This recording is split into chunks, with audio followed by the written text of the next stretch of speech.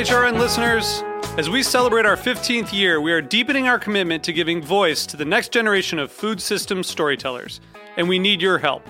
Our internship and fellowship programs help activate new possibilities for underrepresented and underestimated young people through experiential journalism, audio engineering, and production training. Through these unique programs, HRN helps food equity stewards build essential workforce readiness skills that expand their potential and foster economic mobility. Please consider supporting these critical programs. And with a minimum donation, you can be entered to win a dinner for two at an amazing restaurant in one of 8 cities and tickets to a concert at a great venue in one of those cities. We have incredible partners across the country who have donated, as they also share our passion for helping to educate the next generation of food systems storytellers. Check out heritageradionetwork.org/15 to donate and enter to win today. That's heritageradionetwork.org/15 to donate and enter to win today. And make sure you donate before March 31st. Thank you. Today's program was brought to you by EscapeMaker.com. Visit a farm, escape through the net. Visit EscapeMaker.com for more. Hi, this is Celia Kutcher, host of Animal Instinct, and you are listening to Heritage Radio Network, broadcasting live from Bushwick, Brooklyn. If you like this program, visit heritageradionetwork.org for thousands more.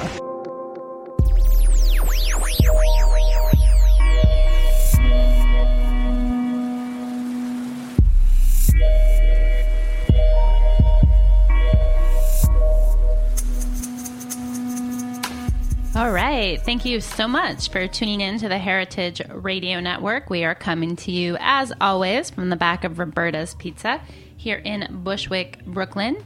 You, of course, are listening to the Farm Report. I'm your host, Erin Fairbanks. And today, as we will be all fall, we are continuing our discussion looking at kind of numbers and the role they play in helping us understand the scale and scope of food production in our country and in our world. Off air, of course, I am the executive director of Heritage Radio Network. You can find me on Twitter. I'm Erin_Fairbanks, or follow us, Heritage_Radio. Today, I'm thrilled to be joined by a regular guest of the Farm Report, David Haight, who is the New York State Director of American Farmland Trust. David, welcome to the show. Hey, Erin, it's great to be back with you. I know. I can never get enough of American Farmland Trust. And we love Heritage Radio. It's a veritable love fest. Well, it is. Today we're going to be talking about some themes that are going to be coming up at your Harvesting Opportunities Conference. It's a conference happening up in Albany, New York, a little bit later this year on November 4th. I believe there are still some spaces available, and I would highly recommend getting yours. You can find them at farmland.org. But David, today I thought maybe you could kind of take us through some of the main themes that are going to be discussed at the conference and give us a sense of kind of what's been happening around farmland and farmland conservation since we had you last on. Great. Well, so the conference, Erin, is a gathering of people that are coming together right at the state capitol to really talk about big issues facing food and local farms here in New York, and really a diverse set of topics that are going to be in the conversation. Everything from how do we protect the land that we need to grow food to how do we support the next generation of farmers and their pursuit to find a farm and find land and get started in New York, to topics like climate change and how they're impacting our farmers and our eaters, how climate change is affecting all of us in New York. So it's a very diverse set of topics, and we're going to have people there from state government, people from local governments, from conservation groups, farmers, food organizations. So really a great mix of people all coming together to talk about issues that are front of mind for New Yorkers. Oh, man, I am really excited. Well, before we kind of dive into some more specifics around the kind of who and the what, I want to back up a little bit and just talk about kind of why land is such an important resource for us to be kind of thinking about and dedicating, money and energy. And obviously, I know you've been working for the organization for coming up on 15 years now. So why is land such a critical part of the agriculture and food discussion? Fundamentally, Aaron, one of the biggest challenges we face as a society is, we need to grow more food to feed more people better. And if you look at like the United Nations and others, we need to almost double food production by 2050. One of our biggest challenges in doing that is 97% of the Earth's surface is not suitable for growing food. Only 3% of the Earth's surface is actually available. The soil is suitable for food production. So much of it's covered by oceans and deserts and other conditions that really you can't farm on. So there's really only a small slice of the Earth's surface that's available to us for growing food. And tragically, we have been destroying that precious soil by paving it over with concrete for new real estate developments, poorly planned developments across farms, and by poor farming practices. So we've been destroying that precious soil by the acre, by paving it over, and by the inch with how we farm on it. So by the acre and by the inch, so you mean kind of the amount of land that we're covering. And by the inch, what are you talking about there? Well, when we talk about the inch, we're really just talking about how farmers care for the soil. Okay. And so, how they're actually, the types of farming practices they're using, the intensity of those practices, and their investment in the health of the soil itself. Okay, so I mean, things that might fall into that category. I guess what that brings up for me, I'm like thinking about topsoil and erosion and other kind of techniques that degrade the kind of quality of the soil. Yeah, soil's a living thing. There's a lot of creatures that are actually in the soil, and so some of it's focusing on, literally protecting the soil and its physical properties so it doesn't erode away.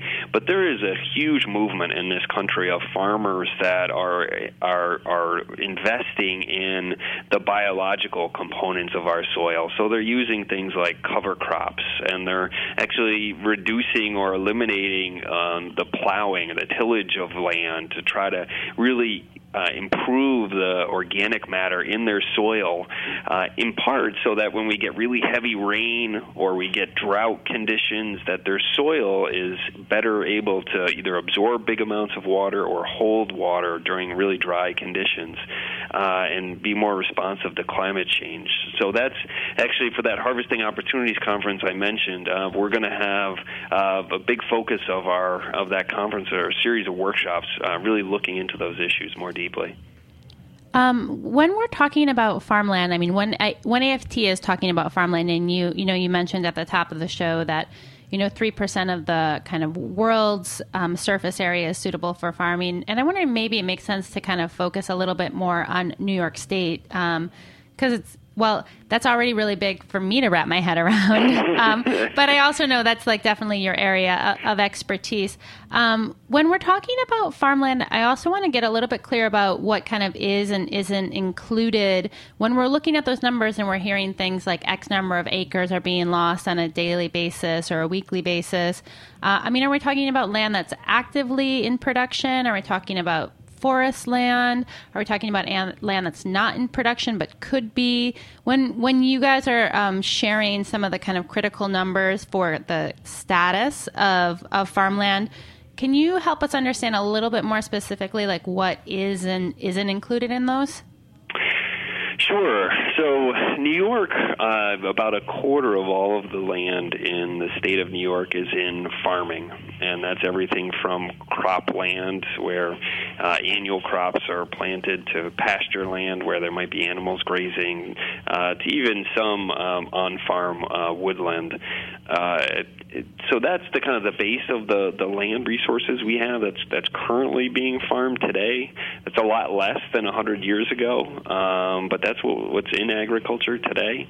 According to the United States Department of Agriculture, since the 1980s, so over a 30-plus year period, we've paved over the equivalent of about 5,000 farms in New York. Nearly 500,000 acres of farmland have been converted to developed uses. So it's a very real issue for New York. It works out to be about 2 farms a week. So it's a real concern. It's particularly concentrated close to New York City.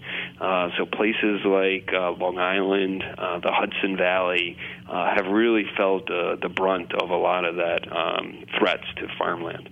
Well, that actually leads really nicely into my next question, which is when we're thinking about farmland, I'm curious, what are some of the different ways we ascertain value? Because I have to imagine that, like you said, you have the farm properties and farmland in the kind of urban fringe areas, and then you have farmland that's much further removed from urban centers, so it's under less development pressure. So I can see those types of spaces really changing the kind of price or the way we think about the value of that land. But I feel also on the other side of that, I think about what that land can kind of produce and how we value and think about that, especially when we're talking about different types of agriculture that require really different types of land and land use. How do you start dividing out some of those spaces and looking to communicate to community officials and state officials and land trusts and individuals like myself about, where our sense of urgency should lie and kind of how we're making decisions with all these different kind of important criteria? Well, that's a really big question you've asked. There are a series of them, Aaron. I think there's a couple of things here. One is in places like the Hudson Valley or on Long Island, a lot of the price of farmland is driven by what non-farmers are willing to pay. And those can be people that are going to buy a property and they'll want to develop it, or it could be somebody that maybe just wants to own a rural property, but they really don't have any intention of farming it themselves. The result is that one of the biggest barriers for new farmers in New York and other parts of this country is finding a farm at a price you can afford. And that's largely because the price or the value of that land is being driven by other things besides what you can make on it by farming it. And so that is a huge challenge. We have strongly supported the state of New York, for example, to invest in paying farmers to protect their land for farming. And so our state's Farmland Protection Program is about to celebrate its 20th anniversary in 2016. It's provided funding to now permanently protect more than 250 farms across New York. So that's going to make it a lot more affordable for a new farmer to buy one of those farms because they can't be developed, and so that those rights are stripped away. And so that's just one example of where state leaders can really have an impact on these issues. Do we make state policy decisions around land in other areas like this? I mean, I am familiar with the protecting land, removing development rights from land. Is that something that happens in other ways when we think as one of the things I was surprised to see in the lineup, and I want to talk about a little bit, is eminent domain and other spaces where we make decisions about what we do and don't want where. I'm just wondering, is farmland like any other type of land use or building use, or is it really very different from other decisions we make around how we use our physical space?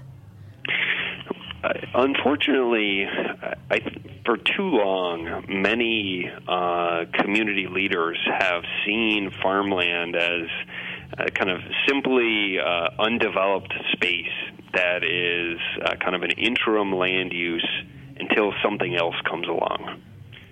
And that is really an incorrect way to look at farmland.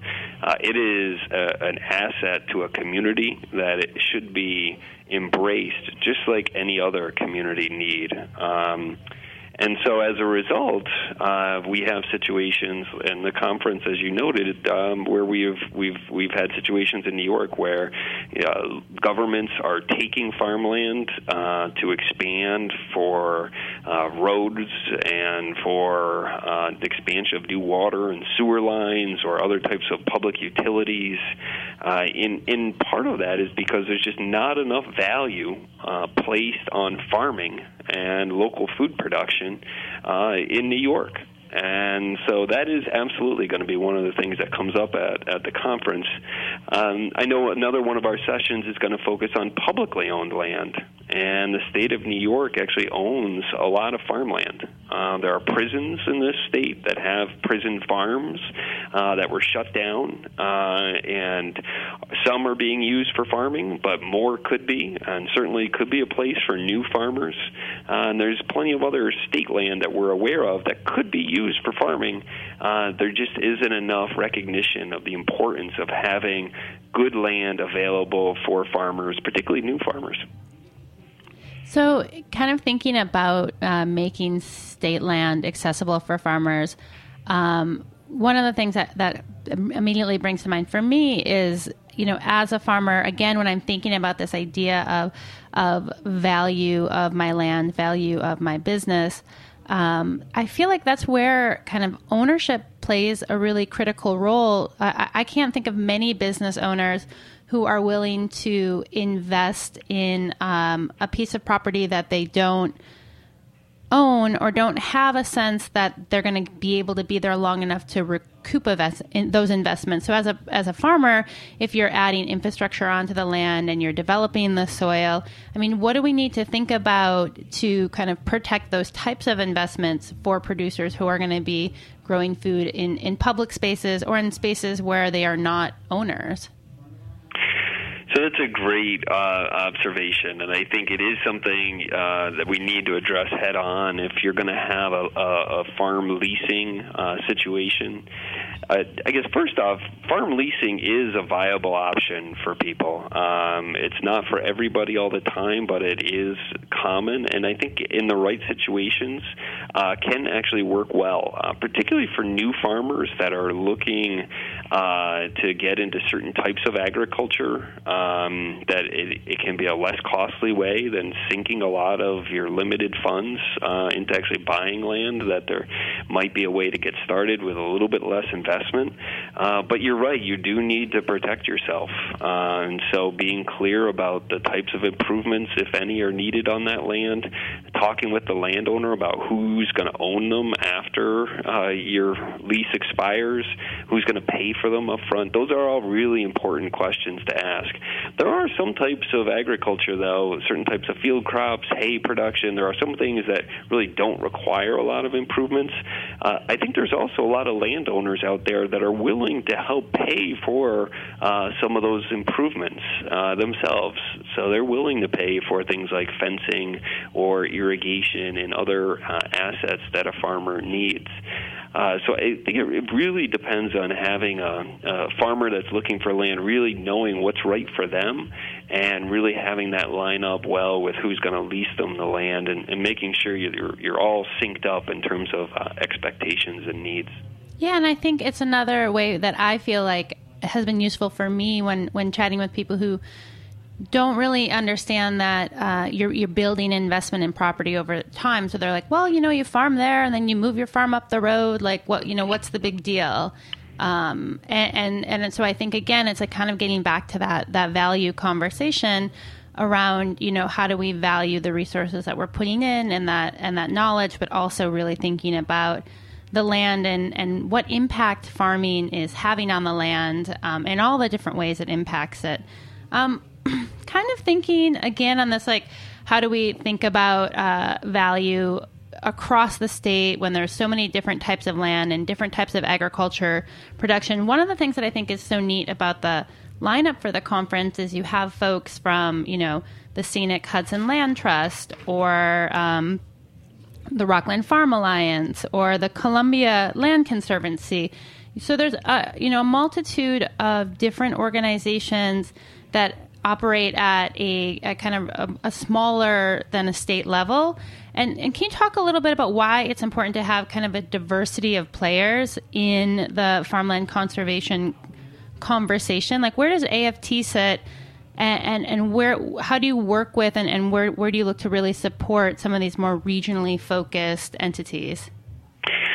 Well, so the American Farmland Trust is a national organization. I think we're celebrating our 35th anniversary this year, and I think our leadership since the start of our organization has recognized that the idea of saving farmland, in this country, that is a big endeavor. That half the land in America is in farming, and so to really make it possible to help farm families and communities make better decisions about how we care for our farmland, that is a big undertaking. And so we have long recognized the importance of having state level and local level partners in that effort. And here in New York, we work very closely with many different organizations, including local land trusts.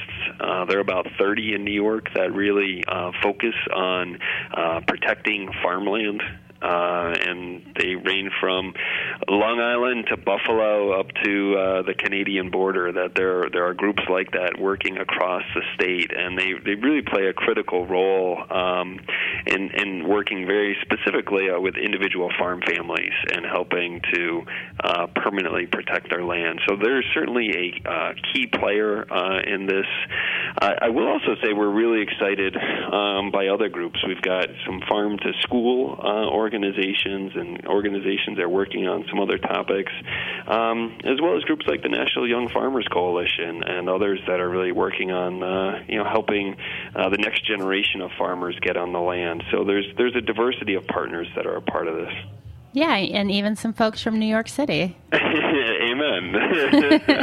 Farmers in New York City, no less. That's right. I think that's also like one of the things I find so interesting about the community garden movement here in the city. And as we're seeing more and more kind of rooftop farms pop up, there's such interesting kind of education tools in addition to the neighborhood beautification and meeting place and food they're producing. It's so, I think, important for folks to have a space where they can go and engage in a real way with growing food and what it takes. And that area I feel like is super in need of support, but also one of the things I love about the work that AFT does, and I think is really reflected in this conference, is you guys are really helping to bridge these upstate, downstate divides and bringing people together across maybe less traditional groupings, because when it comes to, I think, farmland production and food, we obviously all have a stake in the conversation. Yeah, for sure. And I think, perhaps one of the greatest examples of that is, the conversation we're going to have during the workshops about agriculture, food, and a changing climate. We're very happy that Barbara Turk from the mayor's office in New York City is going to be able to join us and talk about One NYC and the mayor's vision for creating a resilient city and how local food and agriculture fit into that. We're going to have someone from the state of California come and talk about food and agriculture and farmland issues out in California, and some recent research from the American Farmland Trust around how farmland conservation fits into California's climate mitigation strategy.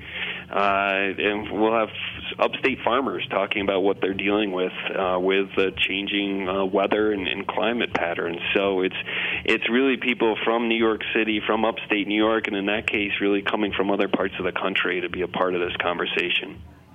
One of the things, I'm really focusing on with the Farm Report this fall is trying to think about kind of the key numbers and like units of measurement when we think about agriculture and in many like kind of different spaces. And I'm wondering for American Farmland Trust, like what those key numbers are for you here in New York State or even nationally when you want to evaluate, man, how are we doing?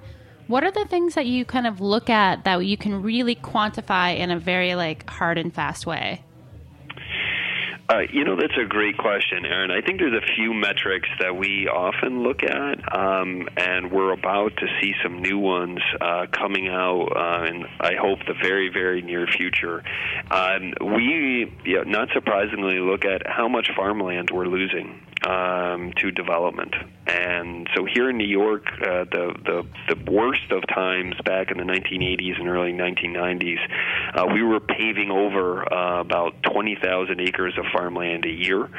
More recently, in the early 2000s, that have dropped to about 10,000 acres a year. And I'm very hopeful we're going to see new data come out from the United States Department of Agriculture, and I think that we're going to find that how much we're losing has dropped again, and that it will have dropped as much as 75% from where it was back at the peak of back in the 1980s and early 1990s. So that's one of the metrics we look at. I think another metric we're very keenly focused on is senior farmers and that aging farmer demographic and the amount of farmland. We have about 2 million acres of farmland in New York that's owned by farmers over 65. So these are farmers that could be leaving agriculture in the next 20 years. And so our collective success in helping them transition those farms to a next generation and not having them get lost to development, that is really big for us. And kind of the flip side is how many kind of young and new and beginning farmers we have that are getting on the land in New York. Those are a couple of other really important metrics that we're very focused on. Yeah, that makes a lot of sense. Well, I want to talk about one final set of numbers before I let you go here, which of course is money, is funding.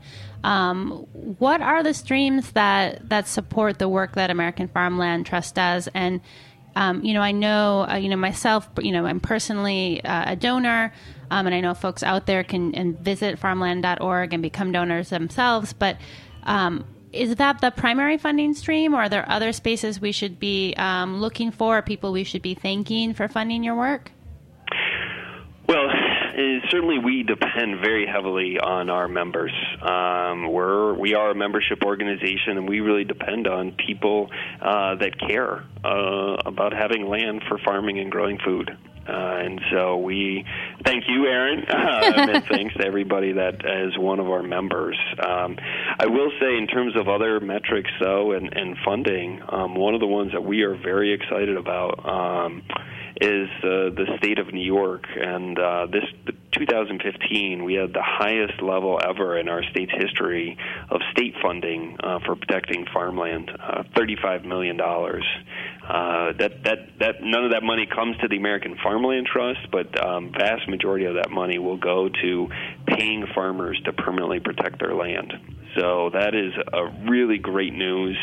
And again, the 2016 is the 20th anniversary of our state's farmland protection program, and so we're very hopeful that the state of New York is moving in the right direction, and that we'll see more good news in next year's state budget. Well, fingers crossed, and we'll be kind of pushing from our end down here in Brooklyn. David, thank you so much for taking some time out to walk us through the conference. Really looking forward. Again, folks, if you want to find tickets, visit them fast, farmland.org. Thanks, David. I really appreciate it.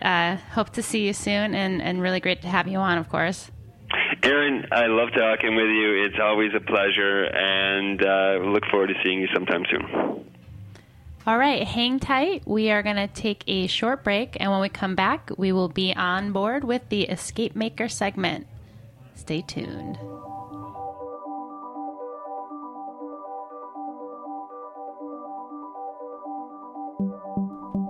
You're listening to Anxieties by The Landing.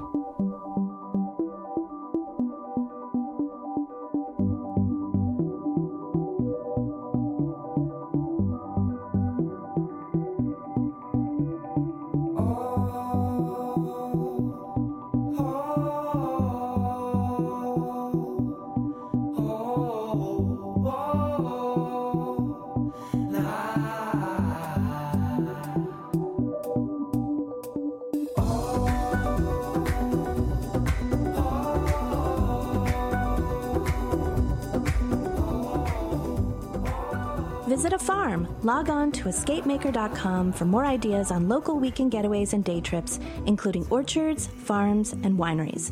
Or come by Escape Maker's Yellow Tent in Grow NYC's Green Markets and pick up a guide to local agritourism escapes to the Green Market's own farmers and producers. The guide will be updated seasonally to feature farms, wineries, and destinations in New York City, New York State, New Jersey, Vermont, and Pennsylvania.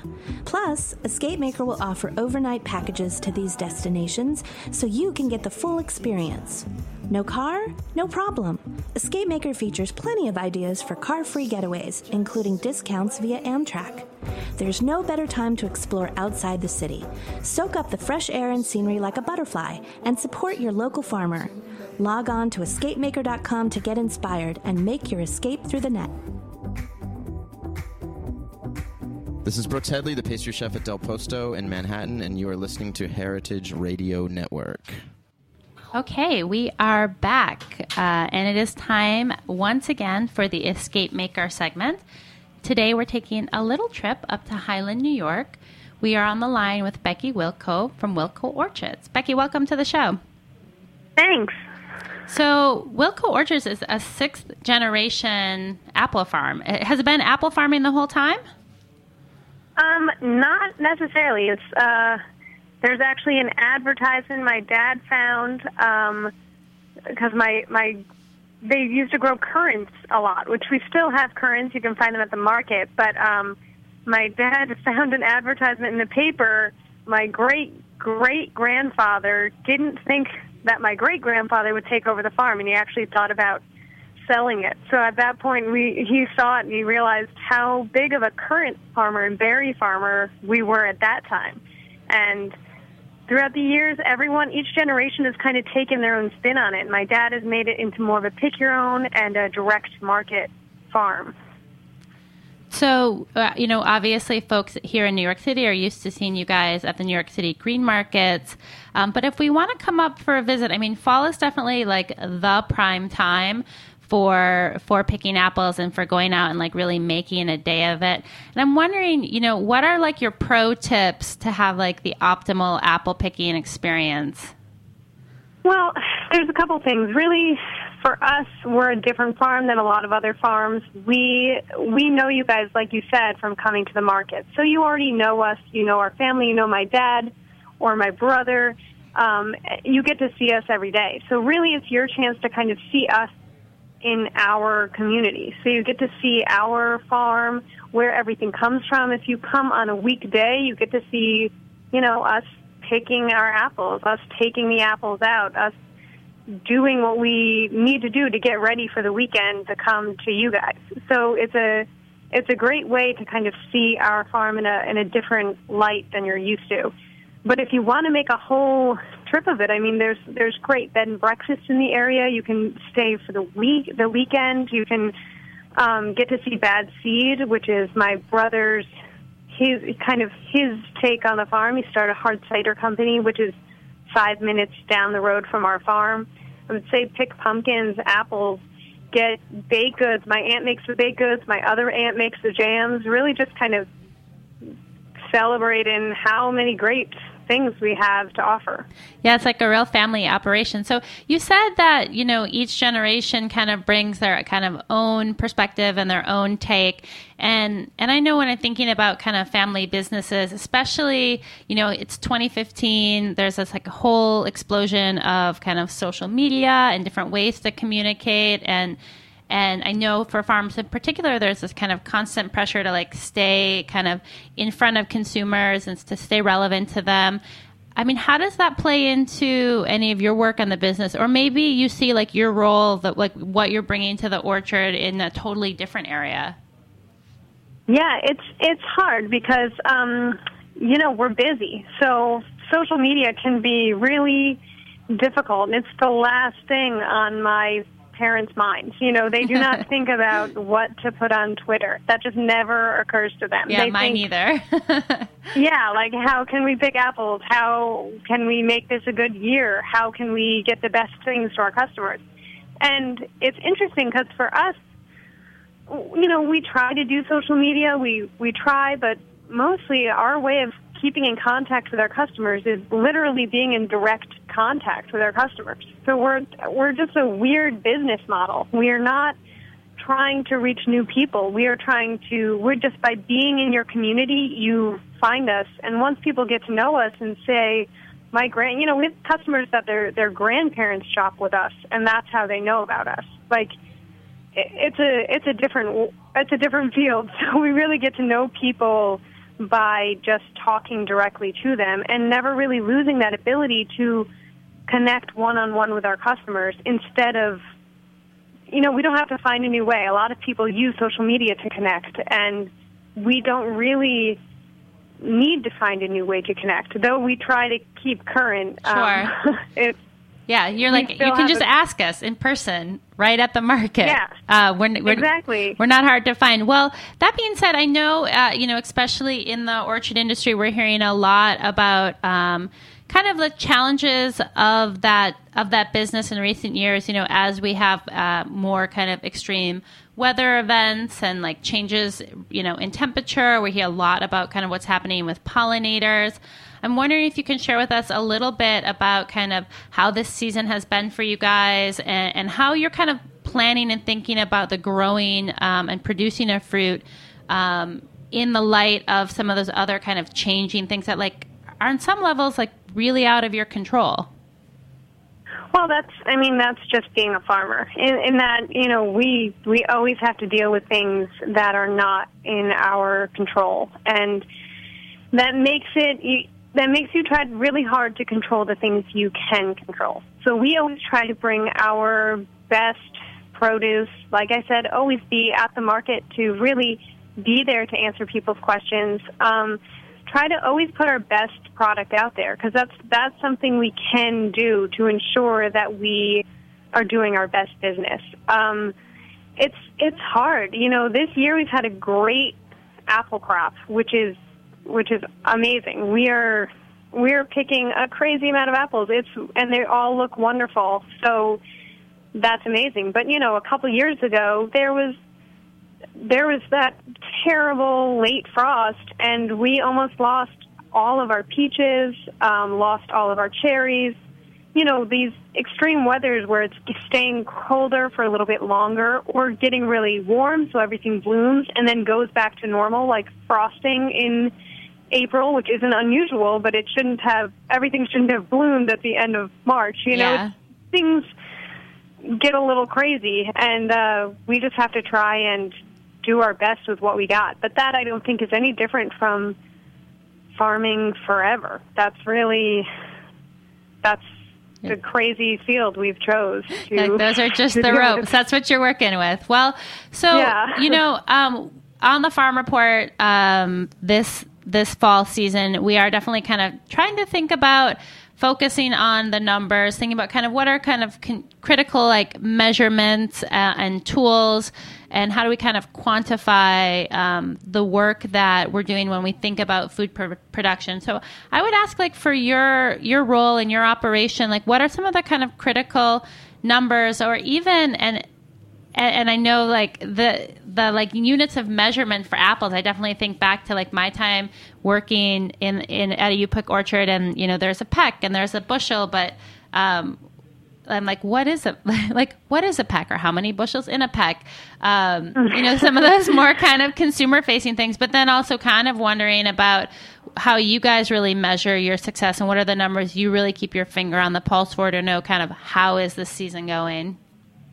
Yeah, it's interesting.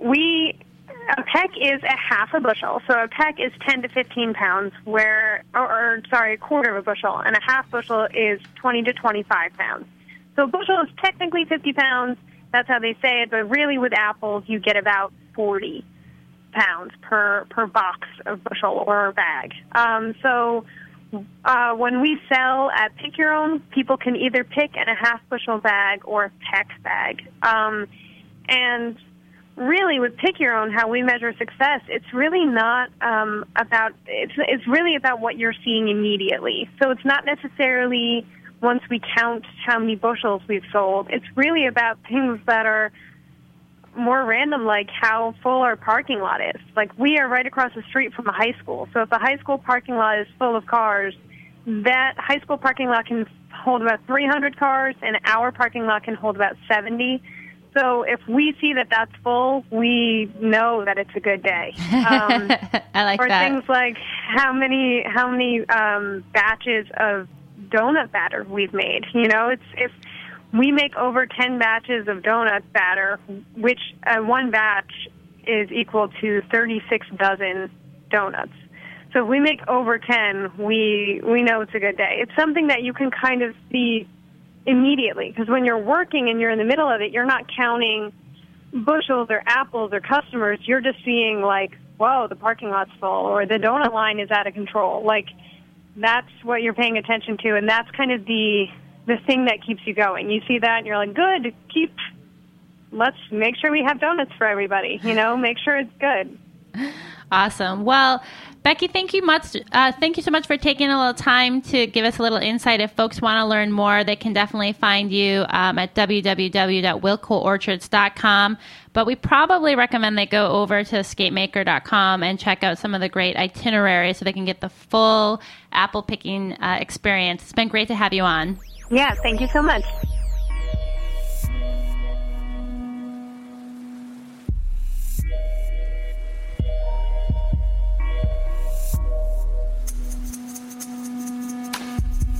Thanks for listening to this program on heritageradionetwork.org. You can find all of our archive programs on our website or as podcasts in the iTunes store by searching Heritage Radio Network. You can like us on Facebook and follow us on Twitter at @heritage_radio. You can email us questions anytime at info@heritageradionetwork.org. Heritage Radio Network is a 501c3 non-profit. To donate and become a member, visit our website today. Thanks for listening.